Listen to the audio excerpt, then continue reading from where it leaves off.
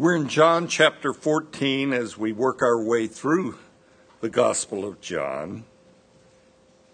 Jesus is in the midst of giving his last teaching to the disciples, his Jewish disciples. And he says, if you would have known me, you would have known my Father also. And as we look back upon the disciples, we question, how could they have doubts or questions as who Jesus is, having lived with him? They've been his constant companion for 3.5 years. Consider for a moment what the disciples have been eyewitness to. They're on this little boat out in the middle of the Sea of Galilee. There's a storm that arises. Jesus speaks to the storm, "Peace, be still." And the storm instantly stops. And the disciples, they ask, who is this that a raging storm obeys him? And it says they marvel.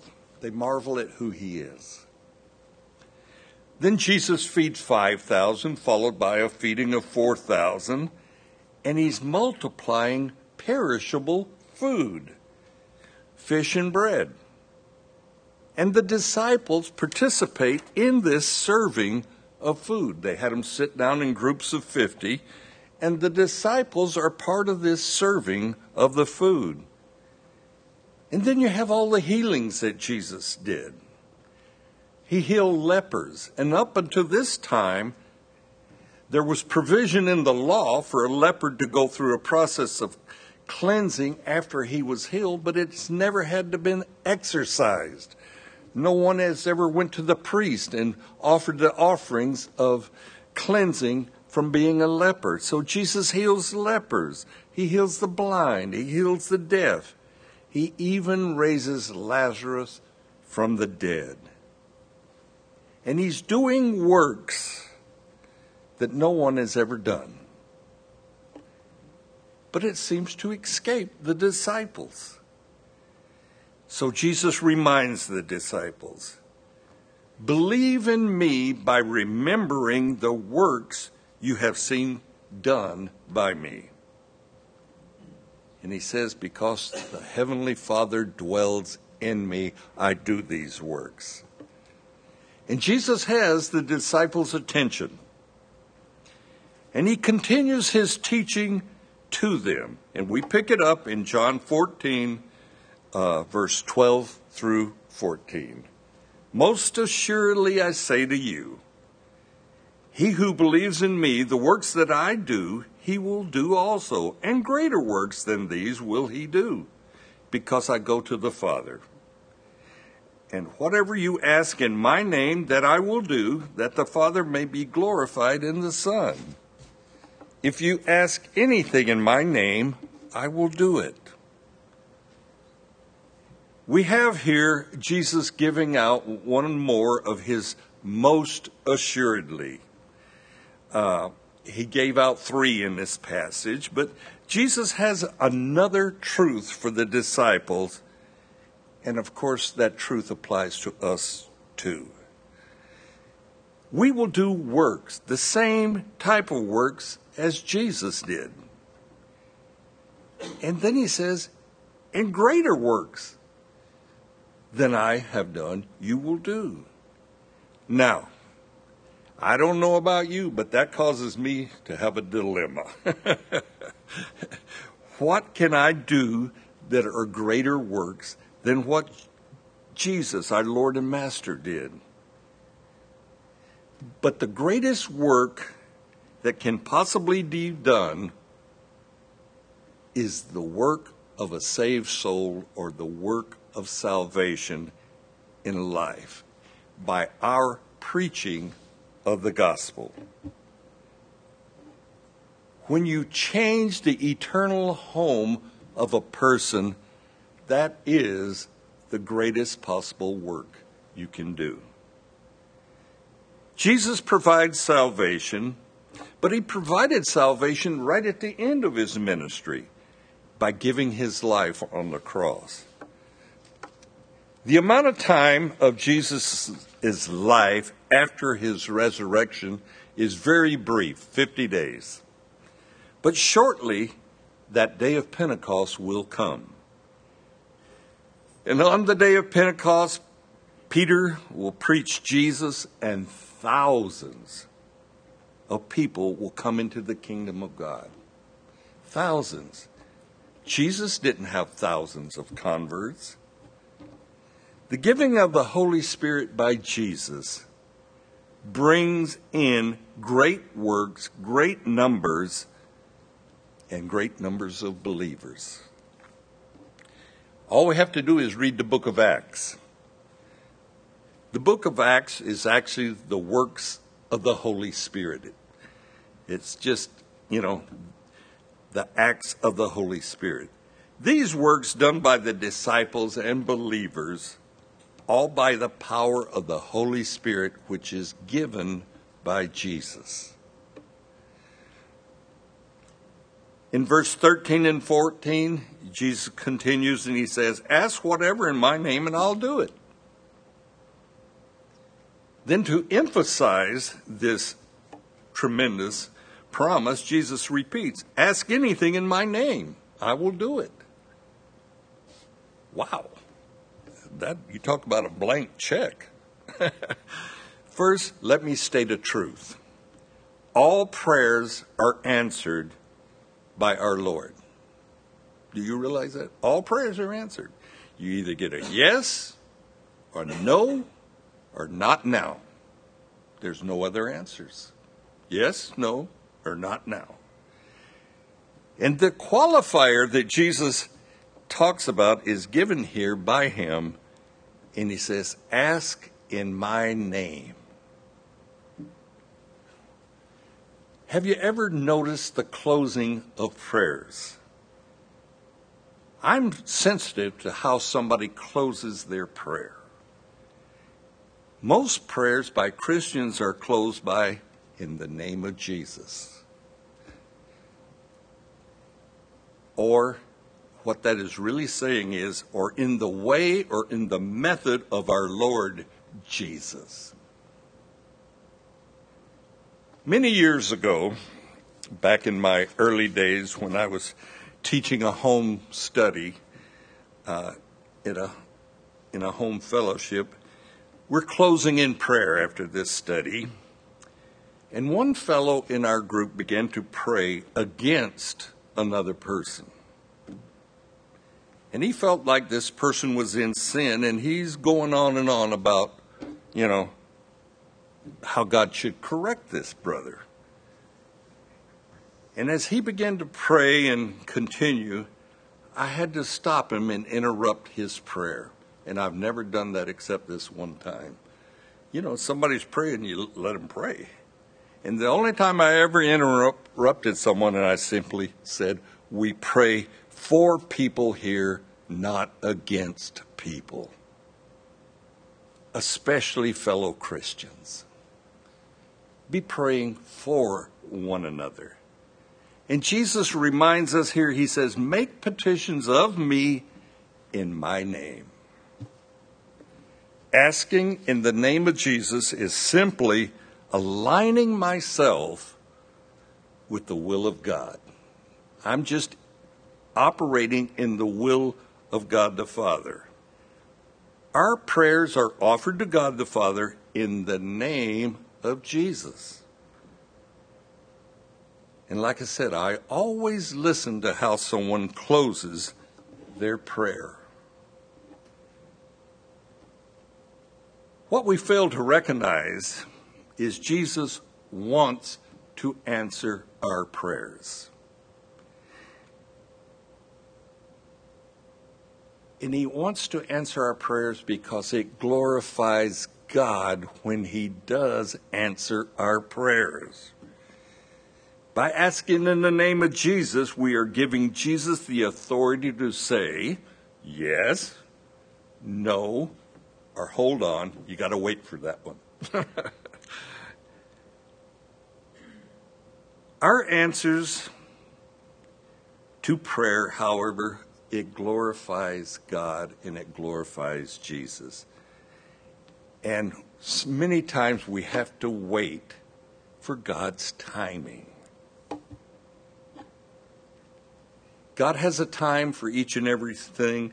We see him say throughout the gospel, my hour has not yet come. Then he says, my hour has come. There is a timing of God that we have to factor in to all prayers. I once was talking to a lady, and I said to her outright, you should make your request a matter of prayer to God. She had a response to me. Oh, I don't pray anymore. Because God doesn't answer my prayers. And I had to respond to that. I couldn't let that statement just go out there. I said, you gotta pray believing. That's a requirement. You got to pray believing. You cannot force God to answer your prayer by challenging him or trying to pull reverse psychology on him, which this lady was doing. And this lady, to her own demise, withheld her prayers, wanting God to meet her demands. That's foolishness. If you want to know a truth, I'm glad God has not answered all my prayers with a yes. Because sometimes I pray amiss. If he would have said yes to some of my prayers, I would have been in a heap of trouble in a lot of different situations. But Jesus, then he tells the disciples, and all who read his word. Our love of God is demonstrated by our obedience. You want to measure your love of God? How obedient are you to God? And then John 14, verses 15 through 18. If you love me, keep my commandments. And I will pray the Father, and he will give you another helper, that he may abide with you forever. The Spirit of truth, whom the world cannot receive, because it neither sees him nor knows him. But you know him, for he dwells with you and will be in you. I will not leave you orphans. I will come to you. To love God means his measuring stick is to obey him. We can speak of our love of God, but are we obedient to God and his word? Jesus has, in this last discourse with his disciples, he's given several commands to them. He washed their feet. And he says, you ought to wash one another's feet, for there is happiness there. Second command, love one another, not in the way you want to be loved, but as Jesus loved you. He raised the bar a little there. Love one another as I have loved you. And the third command, have or put faith in me in the same manner that you have in God the Father. If we as disciples, and we're included in this, obey, Jesus will give us another helper who will abide with us forever. Jesus' commands to us cannot be obeyed through self-determination. Peter was as determined as a human could be in the flesh, saying, I will not deny you, Jesus. And Jesus said, yep, 3 times before the rooster crows, you will deny me, Peter. And our self-determination will not suffice. We can't do it in and of ourselves. But with the Holy Spirit, him being our helper, him abiding in us, we can live a life of obedience. And Jesus said that's a life of love. The Holy Spirit, like Jesus, is full of truth. And he dwells in us if we simply invite him into our lives. The Holy Spirit is a gift from God to believers. In Luke 11:13, Jesus is speaking. He says, if you then, being evil, know how to give good gifts to your children, how much more will your heavenly Father give the Holy Spirit to those who ask him? You just got to ask. Just simply ask. We need to accept the Holy Spirit and his leaderships into our lives. Ask and receive. The Holy Spirit, a gift of God. Our helper and teacher, well, he's a perfect gentleman. He doesn't force himself on anyone. Our love of God is demonstrated by accepting his helper, his helpmate, accepting him into our lives, our daily lives. And consider this. God the Holy Spirit is willing to dwell in us to help us. Oftentimes we think, well, I need to clean up my life a little bit before I ask the Holy Spirit to come and dwell in me. You invite the Holy Spirit in and let him clean up the life. But Jesus is going away. He's going away via the cross. And Jesus is coupled with God the Father, along with the Father, offers the Holy Spirit to comfort us, to help us, to teach us the ways of God. Now the disciples, they're all sad. Jesus has said he's going away and he's going to leave them. But Jesus then he says, hey, I take care of my own. I'm the good shepherd. I always take care of my own. And he provides for us the Holy Spirit, who will dwell in us simply by our asking and receiving. There's another passage where Jesus proclaims, the Holy Spirit is just like me. We're just alike. Jesus has told the disciples, I will not leave you orphans. I won't leave you fatherless. And to have God the Spirit dwell in us, it's a mystery. It's a mystery that outside of being a Christian that the world does not understand. Have you ever thought, perhaps you have, like I have, how great it would have been to be one of the disciples that walked and talked with Jesus on a daily basis, had meals with him, seen him perform his miracles, heard his teachings. I would have loved to have been a disciple there.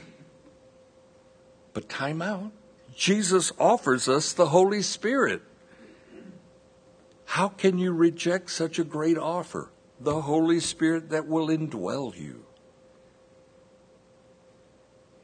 And the benefit is we'll do greater works than Jesus did if we have the Holy Spirit in us. That's his promise. You'll do greater works. A few years ago, they brought out the little bracelet, WWJD.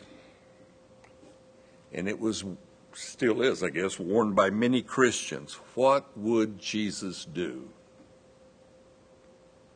And I heard someone say, you got to wear 3 of those if you really want that to come true. You got to have 3. The truth of the matter is in your heart. What would Jesus do? We'll do greater works.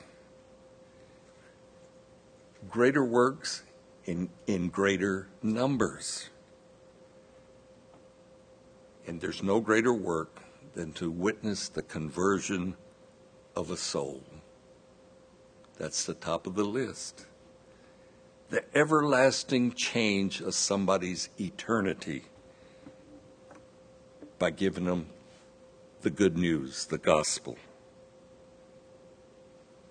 A great work for sure, done in and through the Holy Spirit dwelling in us. Amen. Amen. Let me get you to stand. We'll close in prayer.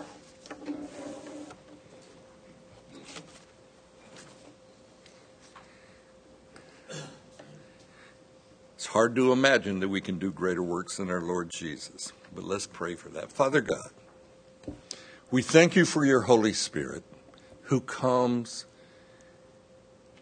indwells us, leads us, guides us, comforts us, teaches us. And Lord, we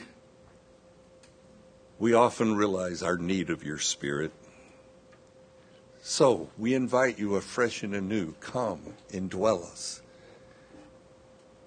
Live out our lives through your Spirit in us, Lord.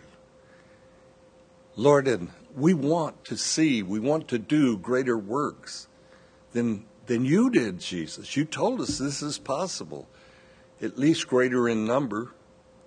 So, Lord, here we are, standing before you, your people, your disciples, your followers, asking you to give us your Holy Spirit to indwell us, to change us, to cause us to think heavenly versus earthly, to do that change that we need so desperately, Lord. We offer ourselves to you. Come, Holy Spirit, indwell us. We pray and ask for this in the name of our Lord and Savior, Jesus Christ. Amen.